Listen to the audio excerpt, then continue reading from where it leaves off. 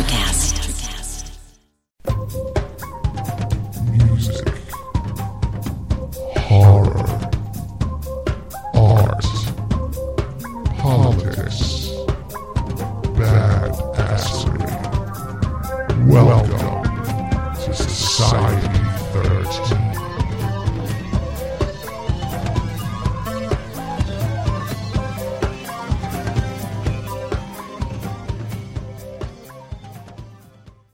Hey, this is John from Red Horse Radio, and you're listening to Kettle Whistle Radio on the Society 13 network. KOKW calling. I'm on international frequency. Come in.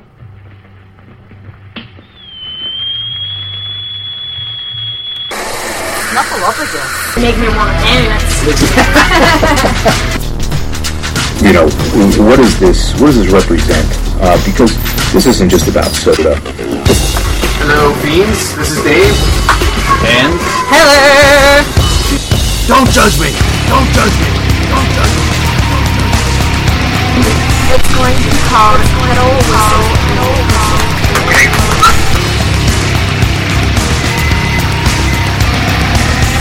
Hello, folks. This is Dave, and welcome to another edition of Kettle Whistle Radio. And we have a recurring guest here that I am not only a friend of, but a fan of, Brian Coddington. How's it going? Pretty good. Actually, I'm kind of a pile of shit right now as far as emotions and things happening around me. But I get past it. You know how I get past it? I have a party at Helm's Deep, and you were there. Yes, it was. Did you enjoy yourself at Halloween? Awesome. Yeah. Awesome. Yeah, it was a good time. And I'm glad you came, and I'm glad you came. You know what? We were talking atrocities today. Not atrocities. Just one atrocity. The one atrocity, yes. Yeah. My film that I'm in the process of getting finished and screening at the end of this month, House of Oddities, A Story of the Atrocity Exhibition. So, and we're going to be getting deep into that with not only my guest host Lydia Peaver, also Macabre Noir herself, who is co-producer and also stars. Well, she is the founder of the Atrocity Exhibition. So, very good, very good. But yeah. Well, just stay tuned, folks. And right now I'm going to play a tune from Jet Noir, also a veteran of Kettle Whistle Radio. This is our project Naked Lunch. And the song I'm going to play is, it's the latest release. We'll get into that in a little bit.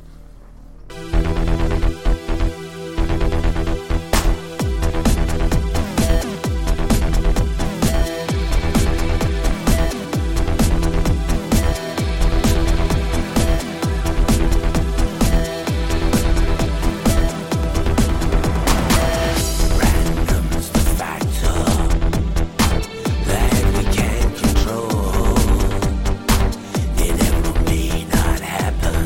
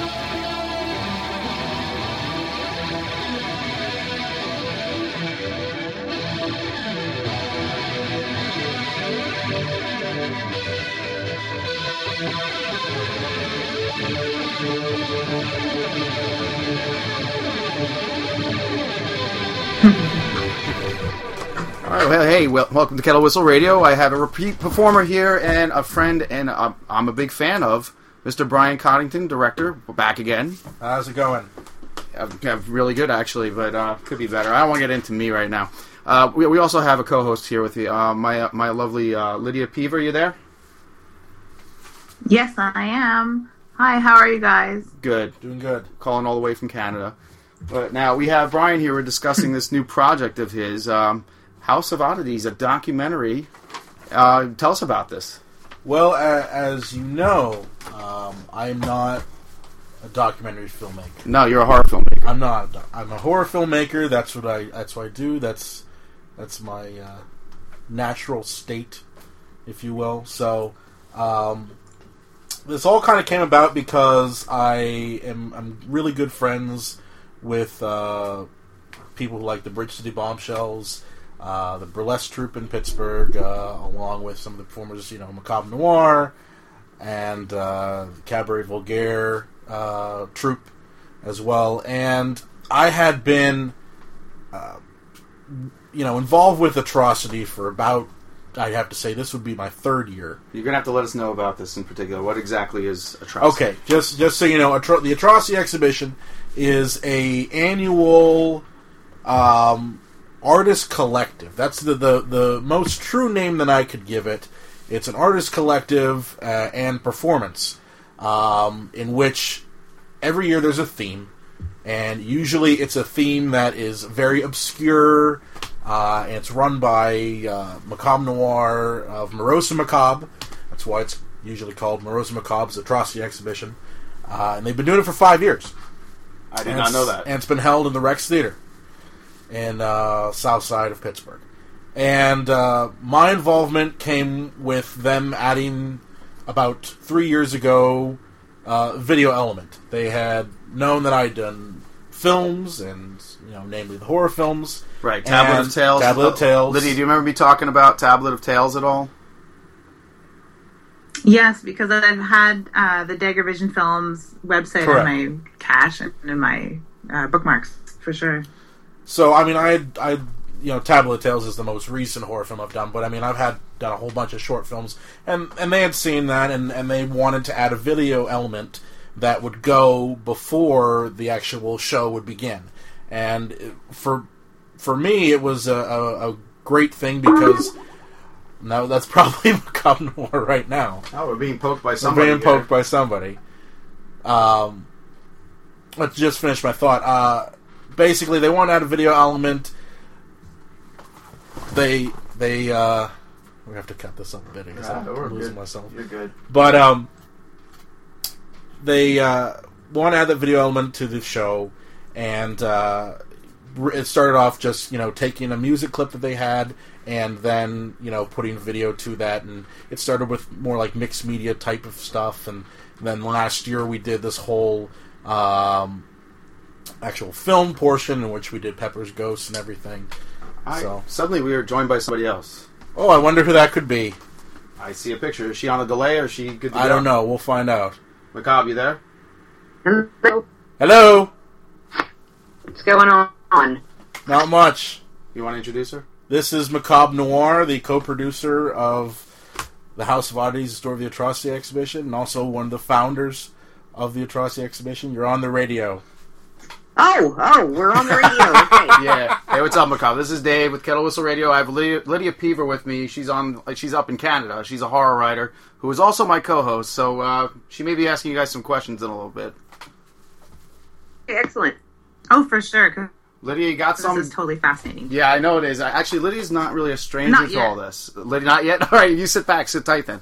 But Lydia's not a stranger to this performing arts thing. I don't know where she wants to go with this, but she's got some questions, I'm sure. Right now, she's just too interested. Right. But so go ahead. With where were you? Okay. Well, Macabre, jump in if I miss anything. We're talking about how I got involved with Atrocity, namely, so like the whole intro video stuff. Okay. But I'd been making these videos for them for the past 2 years, and this year was their 5th anniversary, and they wanted to do something special, so Macabre sat me down and said, "We want you to not do the intro video this year. Am I paraphrasing that? That's pretty much what you said. Yeah, kind of. Kind of. I was a little bit gentler about it. But you were just like, we don't want you to do it. We want to have Rachel Deacon. I'm like, okay, fine. Yes, I said I have a much more complicated project for you. And yeah, you were right.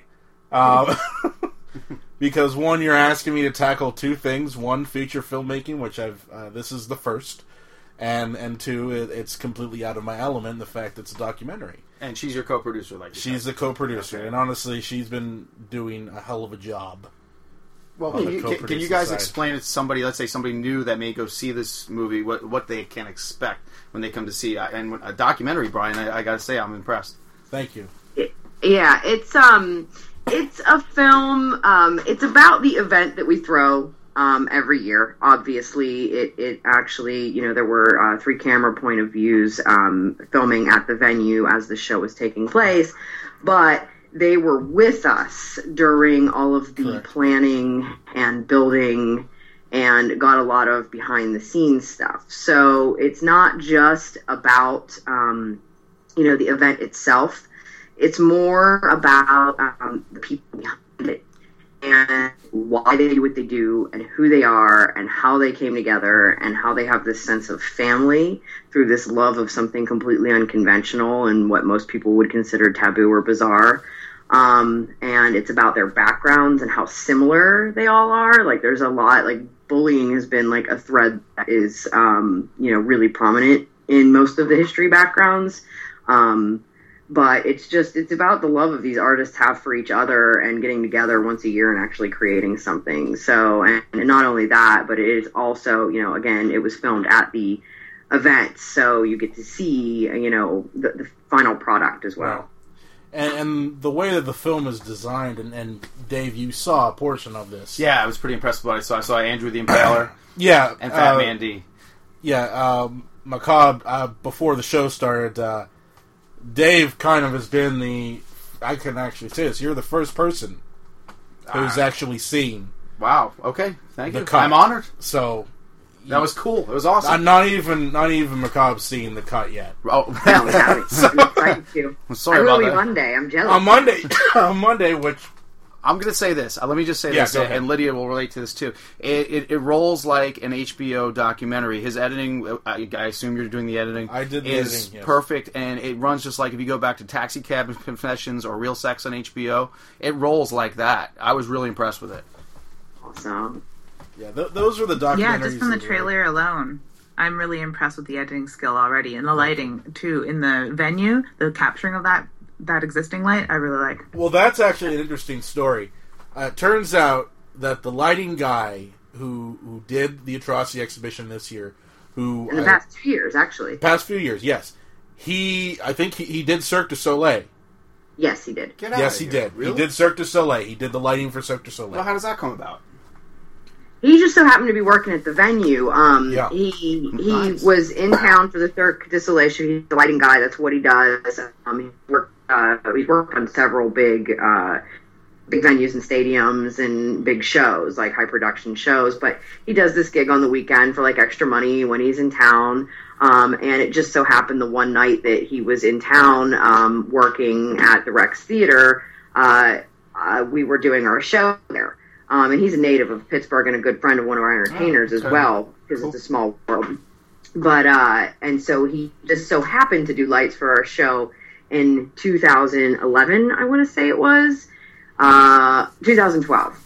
And when I was explaining to him, like, prior to the show, I was like, listen, we're doing Phantasmagoria, like, there's a lot of ghost stunts, we're doing a Pepper's Ghost, like, this lighting needs to be, he's like, you know what, he's like, I love this, I never get to do this when I'm here, I'm always doing, like, band shows or something.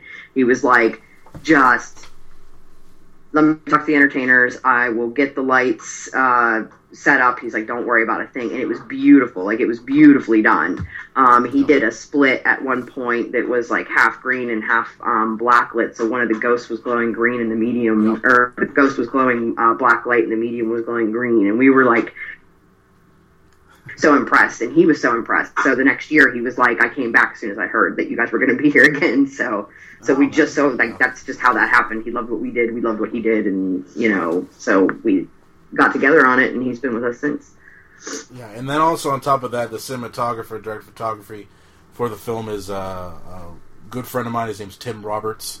We both graduated from Chatham's Film Master's course, and he's phenomenal cinematographer. He did all the cinematography. He was part of that 3-camera trifecta that we used, along with doing the interview camera work. So, what kind of soundtrack are you working with? Soundtrack wise, right now it's been. I gotta reiterate this.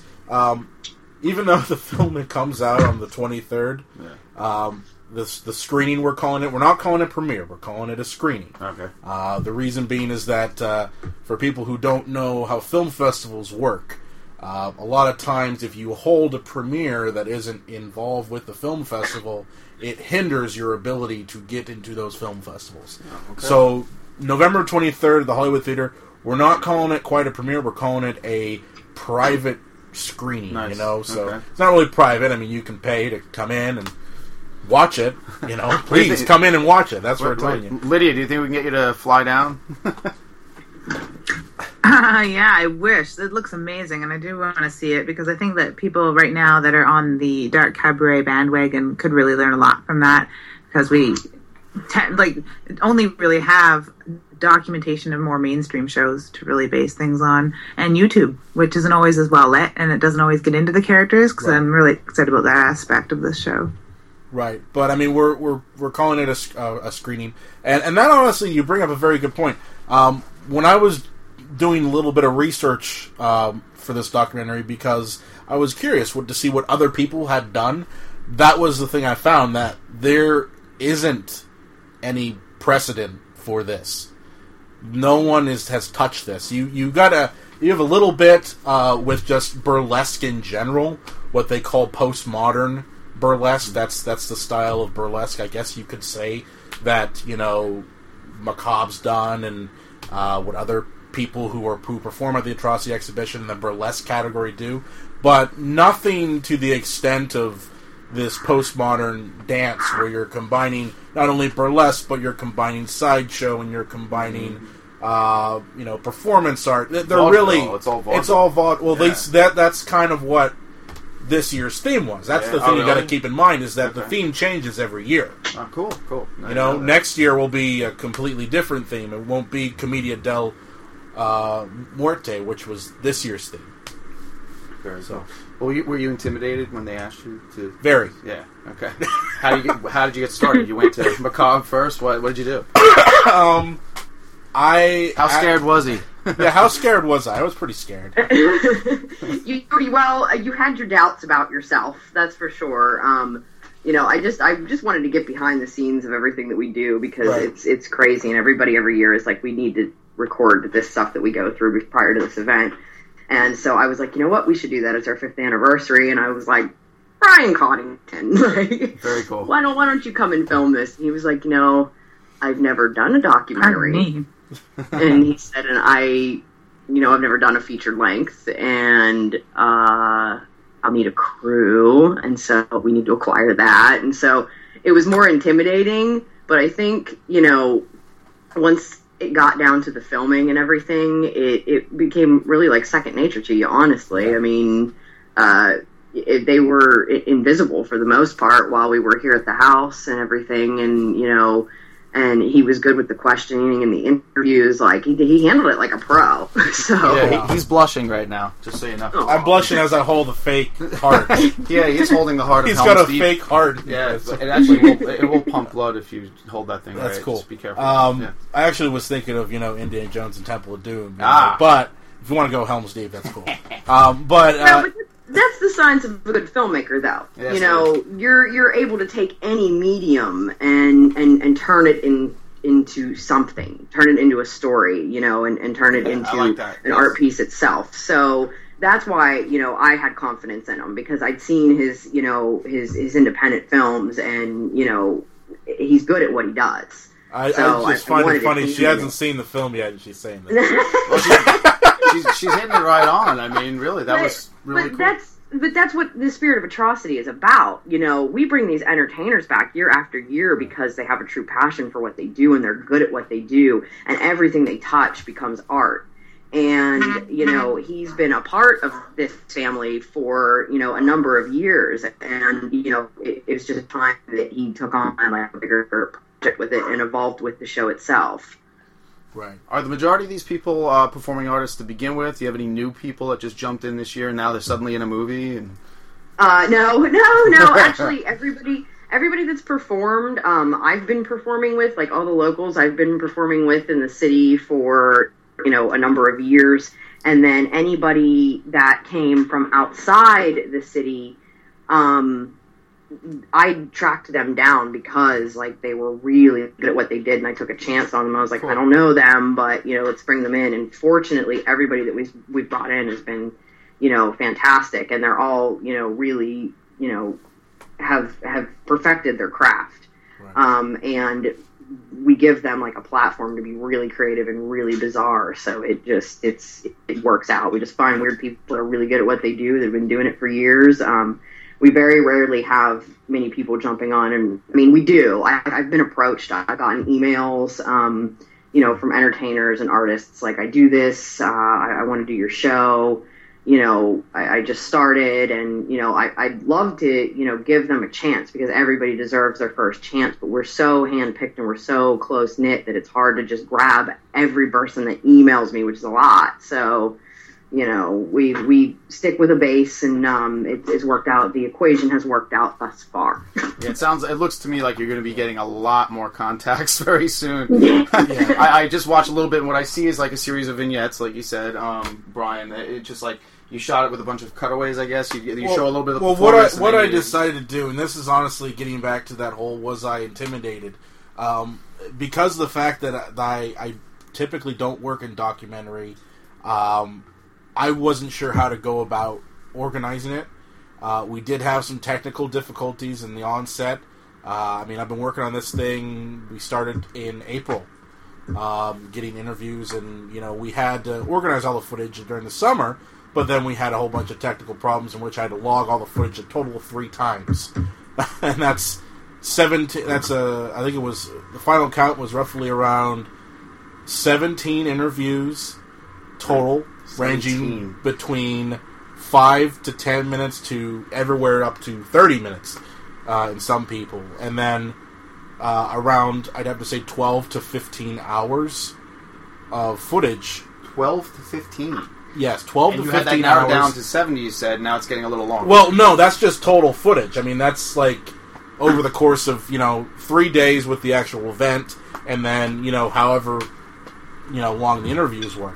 But yeah, right now it's been narrowed down to I originally said it was going to be 70 minutes. It's not going to be 70 minutes. It's probably going to be closer to 90 to 100 minutes, which isn't bad either. I mean, that's, you know... Well, that's the beauty of this. You don't know what's coming next. No, I don't, and that's kind of the structure of this. Yeah. I didn't know. Like, I had tried to go about it the way that I go about my narrative work, and that's, you know, a lot of pre-production, a lot of knowing the skeleton of the film before you've even cut it, and you can't do that with a documentary. It's not possible.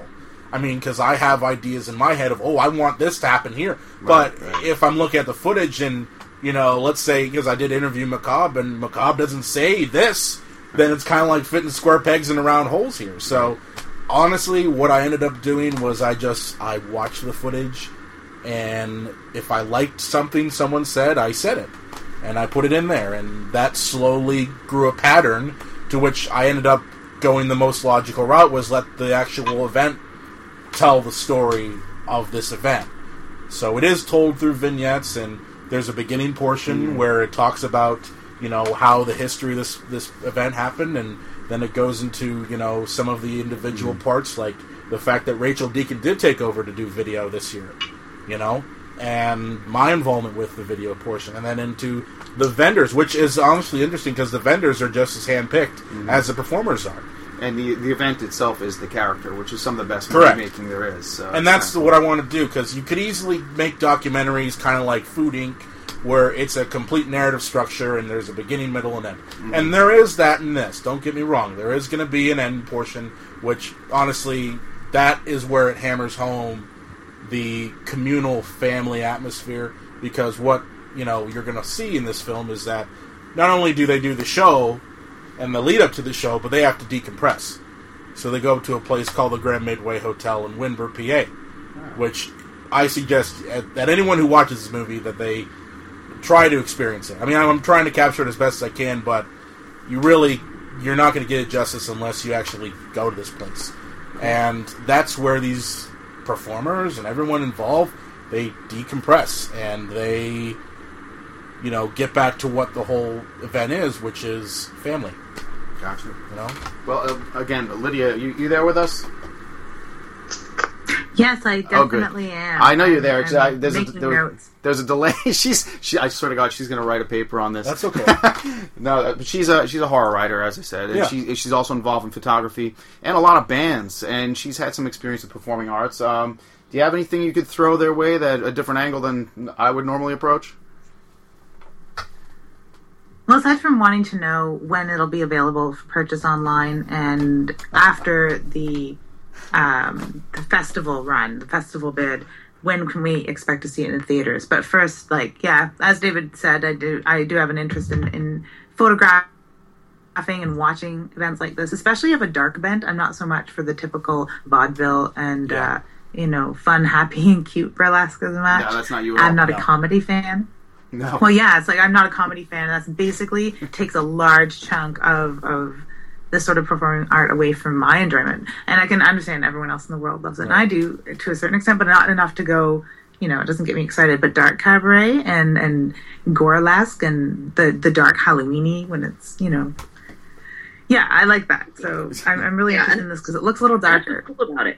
They all have twist to them. Like we invited an actual cabaret pianist last year for his first time, Vincentos. Oh my God! Nice. He's he does drag, but he does this very Edward Gorey. Deadpan. I don't even know how to explain it. I've looked at his deadpan almost performance. Yeah, he's very comedy sarcastic, to it, but and all of his songs are very dark. But he's up there playing the piano, and it's just him and a spotlight, a microphone, and a piano. And he keeps you his stories are so take these sarcastic and dark, and they take this turn to them that keeps the audience captivated. Normally when we have a band to get up there and play in the middle of the show, we've had problems in the past where we lose some of our crowd. That's their excuse to go out and smoke. But he kept everybody there because he was so engaging and in with the audience, and you wanted to hear what was coming at the end of this song or at the end of this monologue. And he added, he was just perfect right in there. So, he was another piece of the puzzle that fell right into place for sure last year. But yeah, it's really cool how they all just so happen to have that little twist at the end of everything that they do that keeps it from being that cute vaudeville and takes it into a little bit of a darker realm. Which is why I had Lydia involved. Yeah, entirely. With this. Yeah. Vincentos gave my friend nightmares. Go ahead, Lydia. No, I was wondering, do you ever come under fire for the darkness? Do people come and go away with a little bit more than they had anticipated? I know there's a huge involvement of geeks and freaks, and there's a lot of pain acts, which is really awesome. Very Jim Rose, I like it a lot. But are there people that go to the show expecting, a really cute, almost family, PG oriented thing, and get shocked away? Okay, that's a really good question. That's a really good question. Fantastic question. Yeah, we've had multiple years where we started very small and underground. Well, not really small. Our first event went over 200, and we were actually really nice. That's awesome. That's cool. It has grown since then.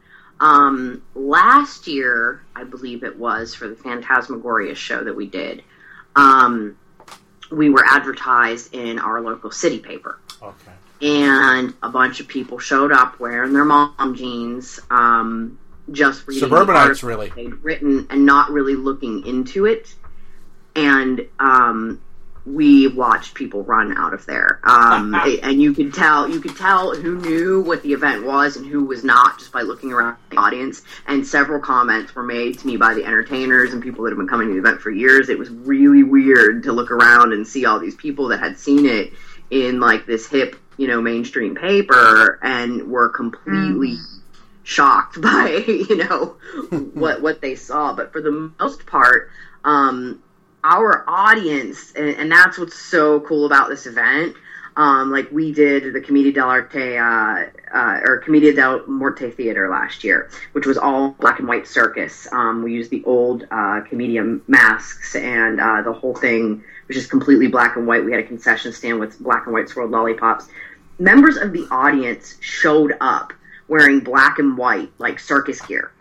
I mean, the audience was dressed as well as the entertainers were. Nice. And that has been an ongoing trend since the beginning because we do these off-the-wall themes. The audience really gets into it. So we've been really fortunate, other than that 1 year when we were infiltrated. We've been really fortunate to have the audience that we have, and it grows by word of mouth.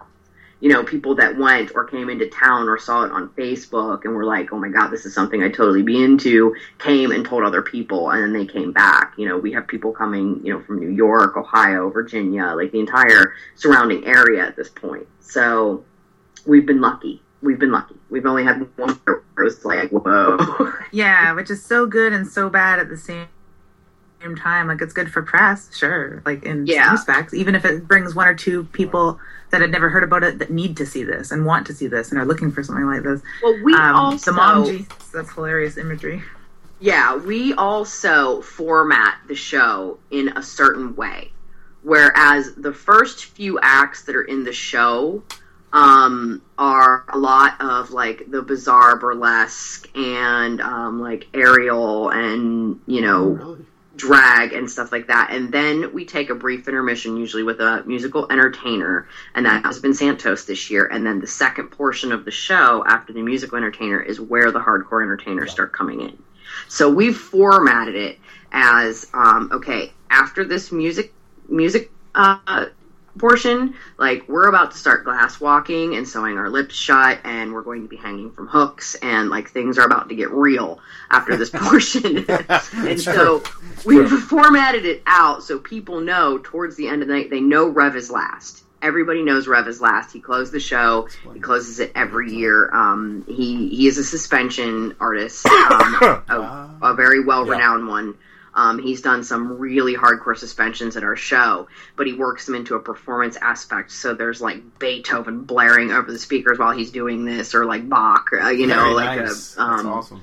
And or a heartbeat with an air raid siren, like, and he's wearing a gas mask. But this year he did Cavati, where he had this entire metal cage built around him, and they put spears, the Cavati spears, into this contraption, and he just looked like this big metal pinhead porcupine Cenobite thing, and he had a skewer through his mouth, and there were some people that couldn't take that. But that is why we put him on at the end. By the end of the show, everybody's jaws are on the floor. Like, that's the thing that stays what's with them, and that's interesting, the thing that stays with them. So what's interesting about Rev, and this kind of goes back to the people coming in with mom jeans last year, is, yeah, we did have a few of those who were freaked out and like, holy shit, the city paper didn't say anything about this, and ran out. But at the same time, there were a couple people in mom jeans who were in their, probably I'd have to say 40s or 50s, who came up to me and said, when's that guy gonna hang himself? And I told them, I'm like, you wouldn't expect to hear this coming from someone, dressed like that, because usually you do get your, people who dress in goth gear, and you do get some people in the dom and submission stuff. Like this year there was a guy dressed like a gimp. I think every year there's a guy dressed like a gimp. But they're expecting fetish every year. Like, I don't know where they're getting the idea that we're. I think it's the electrocution stuff. It's the. We do work some in, yes. Like the violent one is considered fetish. We've done rope tying in the past and suspension that way, but there's never anything like really kinky about our events. It's like worked into a performance, and so it becomes more of a pain tolerance skill act you know? Yeah. It's not really a... I think people tend to lump them all together. That's the problem. There They don't aren't understand. any nuns dressed in vinyl. No one's dressed in vinyl. No one looks like the Crow ripoffs or anything like that, you know. So what kind of audience are you actually after? Do you want to mix the soccer moms in with the goth kids? What's your plan? Just anyone, all For invited? like the film screening Yeah. itself? Yeah. I think it could work for everybody, because the main message of this thing is, you know, not only that these people do these incredible things and put on this incredible show every year, but that it is a family event. You know, Macabre and I were talking about this a couple months ago when she was telling me about how she's worked certain events in the past because her group Cabaret Vulgaire does travel, and that some of those events that she's worked in the past don't have that family element, that they are all about the money, and you know, and that's missing. But the Atrocity exhibition, at its core, is family. You know, you see that it's these people who most of them do know each other from before, but like Vin Santos is a good example of this. This is his first year, but he even said, he's like, I feel like I'm part of that family, and that's really the whole crux of this thing. It's, you know, people seeing, people who are different, you know, who may have been treated like shit in high school. I was one of those kids, you know. They can band together and be family and create this really amazing thing. That was actually on the smidgen of the movie I saw. It was actually that's being Fat bullied Man D and- talking about that. I mean, that's, you know, she gives two great examples of that, and that I did include in the film, about how she grew up and was bullied and, you know, decided, fuck it, I'm going to go ahead and I'm going to be me. And that's really what the whole film's about. You know, I think that you need movies like this out there, because maybe you do have that 13-year-old kid who's in high school who gets picked on because maybe he does like weird things, or likes horror films, or, you know, Lydia. You know, I mean, I was that kid. That's You know, were picked on. I think they were too afraid. Exactly. But you know what he's talking about. Yeah, I was picked on for sure. We talk about a lot of Slayer here. Yeah. It's just like a... For me, it was Marilyn Manson. Okay, I'm a little younger than you, so like I had the Marilyn Manson stuff, Rob Zombie, Core, and all that fun stuff. I mean, that was me. That was my high school experience. Absolutely. But at the same time, you do get the people who will ridicule you and make fun of you. And, you know, when you become an adult, you realize, okay, those people are, you know, pieces of shit that, you know... They're irrelevant. They're irrelevant. It's Yes, like, that's those what it people are is. no longer in your life. They're no longer a part of your Yeah. world. And you're surrounded with these people that you wish, you know, you would have had in your adolescence. Absolutely. But as an adult, you're feeding off of them. And so it makes you feel like, you know, you feel so alone in your adolescence when you're going through that sort of thing. You know, and I was one of those kids that went to a rural school, and I was one of two weird girls in the entire school, and I was a target. And, you know, I just remember thinking, like, why am I so... There's got to be other people like me that understand I am the way I am. And I was an adult, like, you know, I was right. There were, like, and I hung in there, and I stayed true to myself, and I'm still the same person. You know, I've grown, obviously, since high school, but, you know, I haven't traded who I am in all of that time. I stayed true to that. You know, I didn't conform. You know, I remained an artist, and I remained who I am at heart, and I found all of these people that went through the exact same thing, that landed in the exact same place, and feel the exact same way as I do. That's perfect. Yeah, I will add this too. Even in the corporate world, those people, those bullies, if you call them that, I tend to pick on. No, they're bullies. That's they're exactly still what they are. still exist, and Absolutely. and it's fun to watch them struggle now, and they just can't get it done. And there are people listening right now that know exactly what the fuck I'm talking about, because I won again. Anyway, moving on. Yeah, and I have, you know, people that join my Facebook or, you know, Instagram or whatever the hell is going around, this horrible social media, that, you know, I knew in high school, I say I knew in high school, that, you know, are now, you know, asking me about what I'm doing and, like, checking in on me and commenting on my pictures, and I'm like, I don't even know, first of all, I don't know how you got on my friends list. If I must have missed that one. Right. And second of all, like, this is the stuff you condemned me for. Like, you made me feel like less of a person, you know, and I'm sure that, you know, now you're, you know, working your 9 to 5 and you're living your boring life and maybe wishing you'd have taken a different road and living vicariously or whatever. But, like, That is who so else did true. you do this to? Like, are you still doing this, or you just, like... In some cases, they are still trying. They're trying. Yeah. They're trying and failing. All right, well, you guys should probably plug your stuff that you got here, too. Like, Macabre, where do we find you guys? Let's tell everybody while we're thinking of it.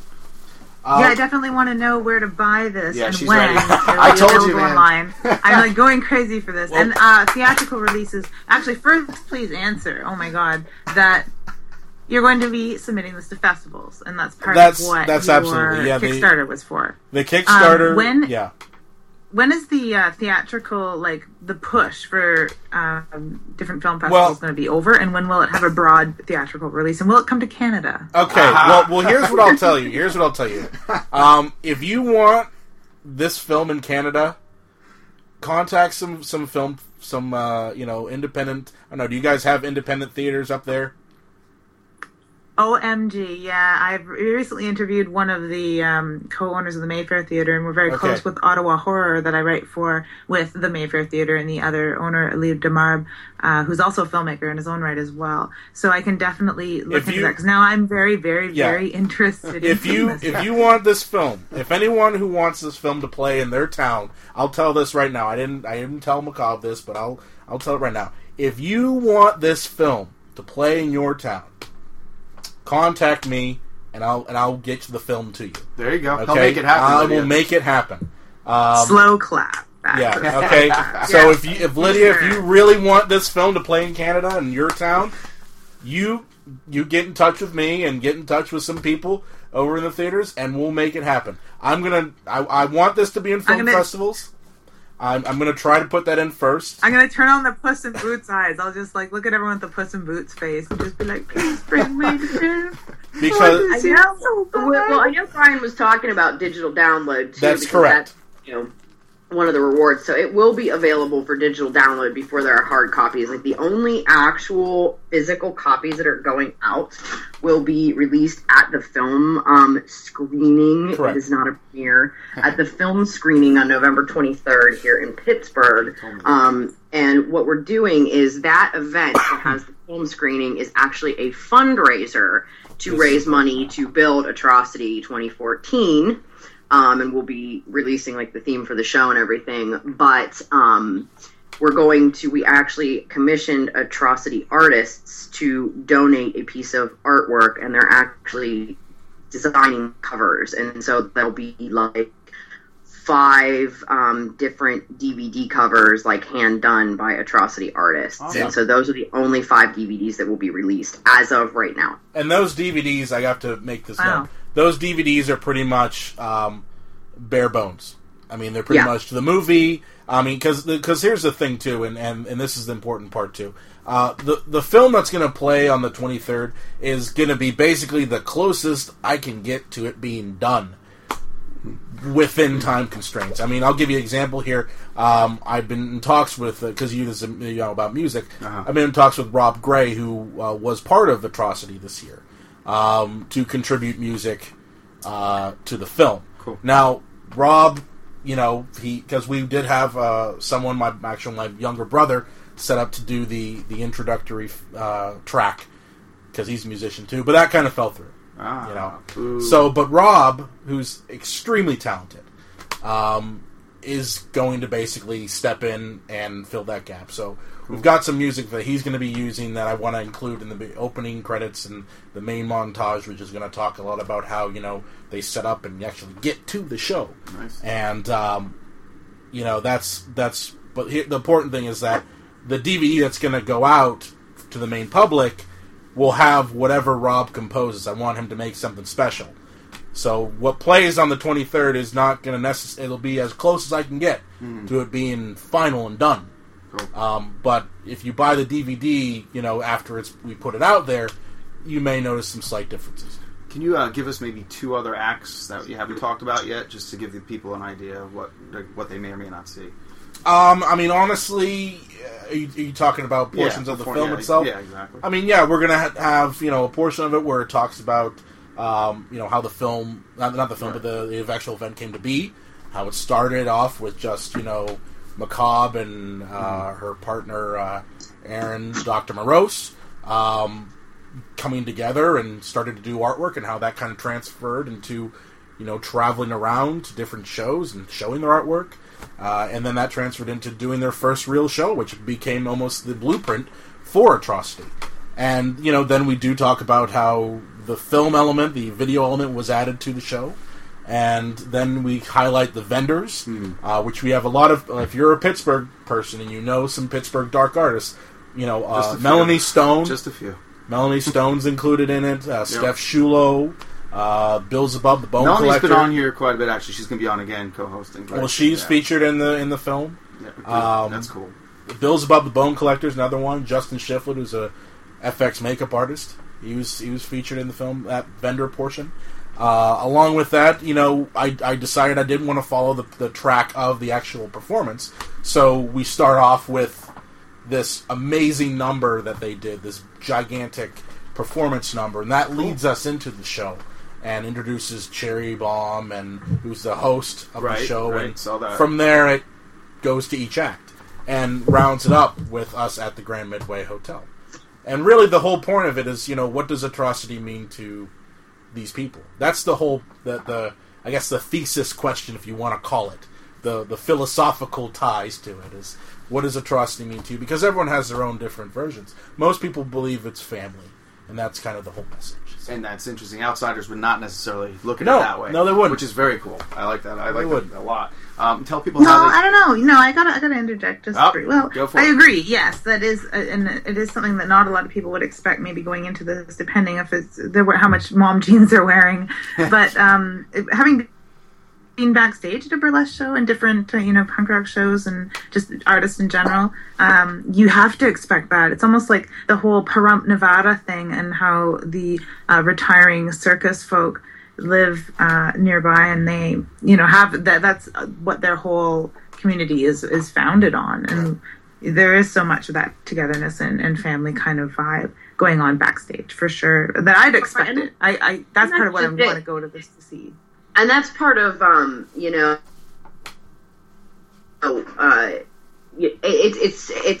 where am I going with this? How do I want to say this? The whole family thing is, it's definitely a theme in the movie for sure. And it's more so about we don't get to see each other very often. This is like our one time of year to get together and actually be with each other and create together. So it's so impactful because we all have to say goodbye at the end too. It's true. And we do it every year. We get to say hello to each other. We get to spend these awesome couple of days together, and then we have to say goodbye when it's all over. And we all go back. It reminds me of Burning Man in that way. Does anyone that performs in the show go to Burning Man and do Burning Man? Yeah. Actually, Mandy is a long time Burning Man veteran. We have an artist in the vendors that is a long time Burning Man goer. So we do actually have some people who are hardcore Burning Man people. So. Yeah, and not that it's an exact parallel by any means, but it seems like the same sort of crowd, or at least people who'd like to go and hang out there. I know I would. So yeah. So the show travels? Does the show travels, or is it just the Brick City bombshells that travel? I got confused there. I was going to ask the same thing. Yeah. The Cabaret Vulgaire travels. We are the sideshow troupe. We do burlesque, and we do traditional American sideshow in like a cabaret format.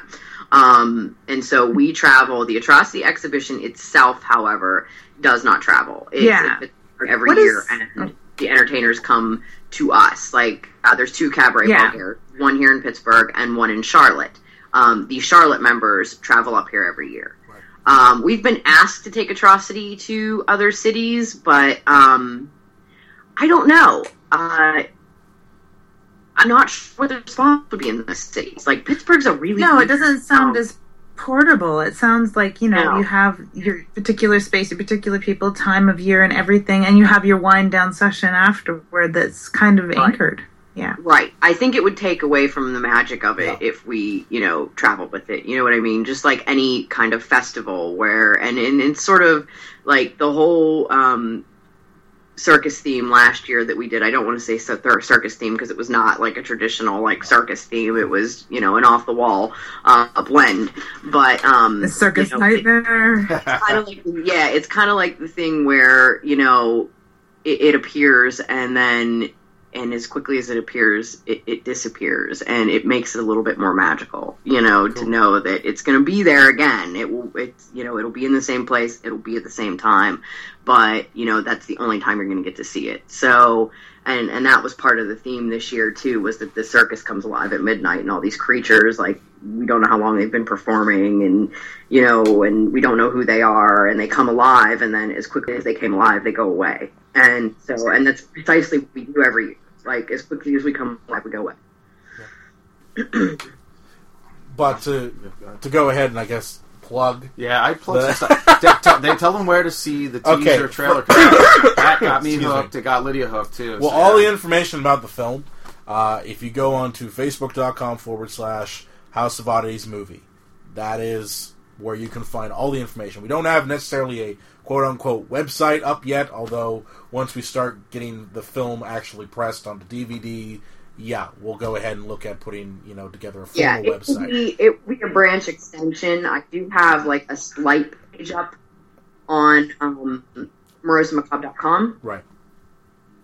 So if you go to www.morose.macabre.com, you can find some details about the film on there as well. Correct. Do we still have the ticket sale thing up? Yes. Yeah. You can pre-order tickets for the 23rd. You hear that, Lydia? Yeah, I did. It seems a little soon for me to get there. They're $10 a piece. Maybe I want to go and see the show next year. Yeah, exactly. She's your new number one fan. You know, Macabre, you actually hit on something that is, it's actually one of my favorite things in all of horror movies, actually.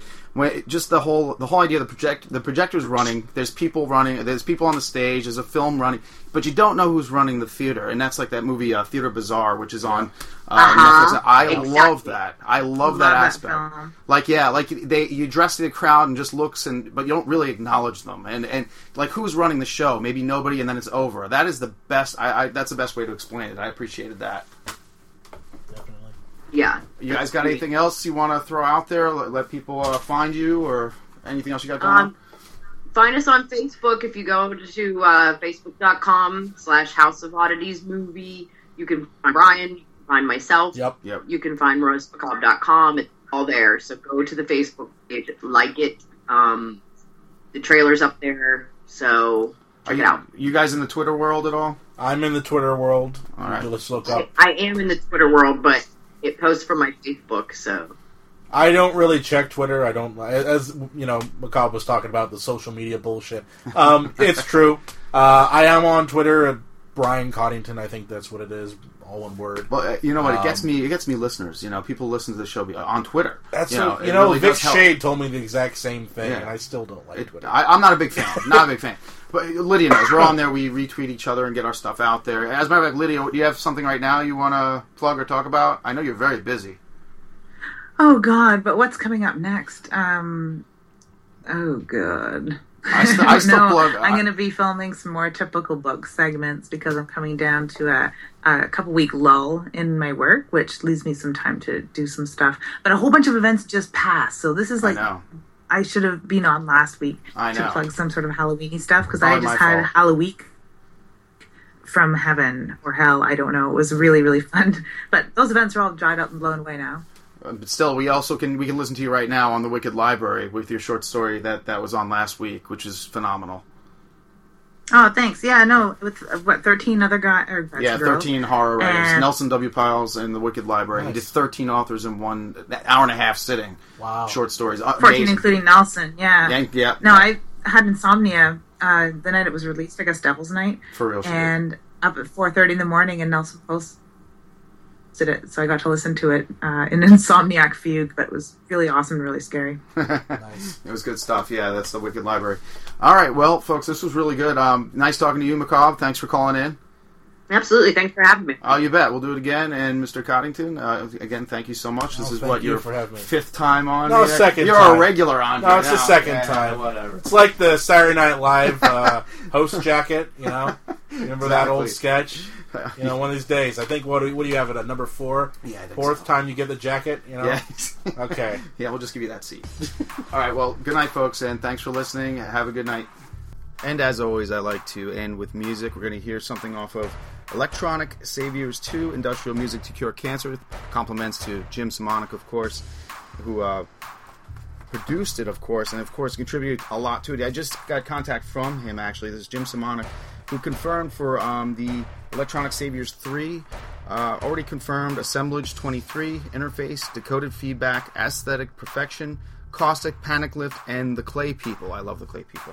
Fantastic, Jim. We're looking forward to that one, too. Thanks again to my guests, Macabre Noir, and, of course, Brian Coddington. Welcome back once again, Brian. And Lydia Peever, thanks again for your help. Your assistance is always just golden, and I appreciate it. And now for a little Nachtmar, Can You Feel the Beat?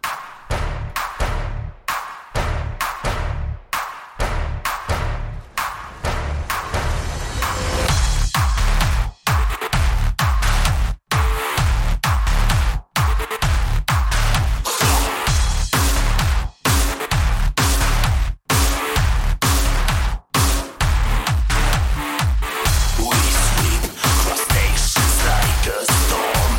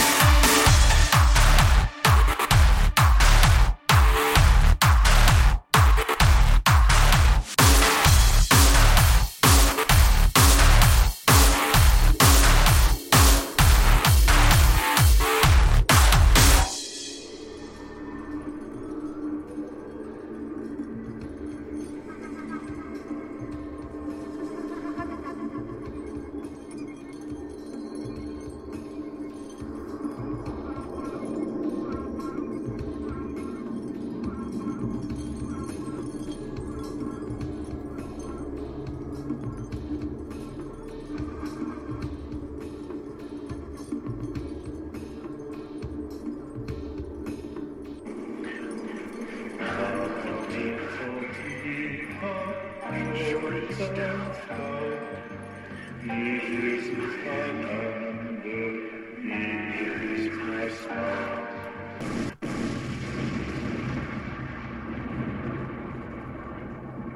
have some loose jello, okay?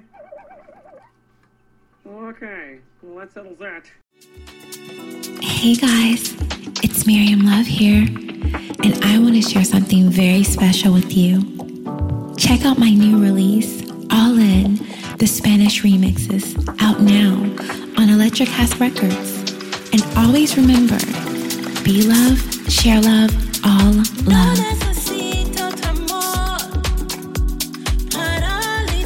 Available now wherever you listen to music.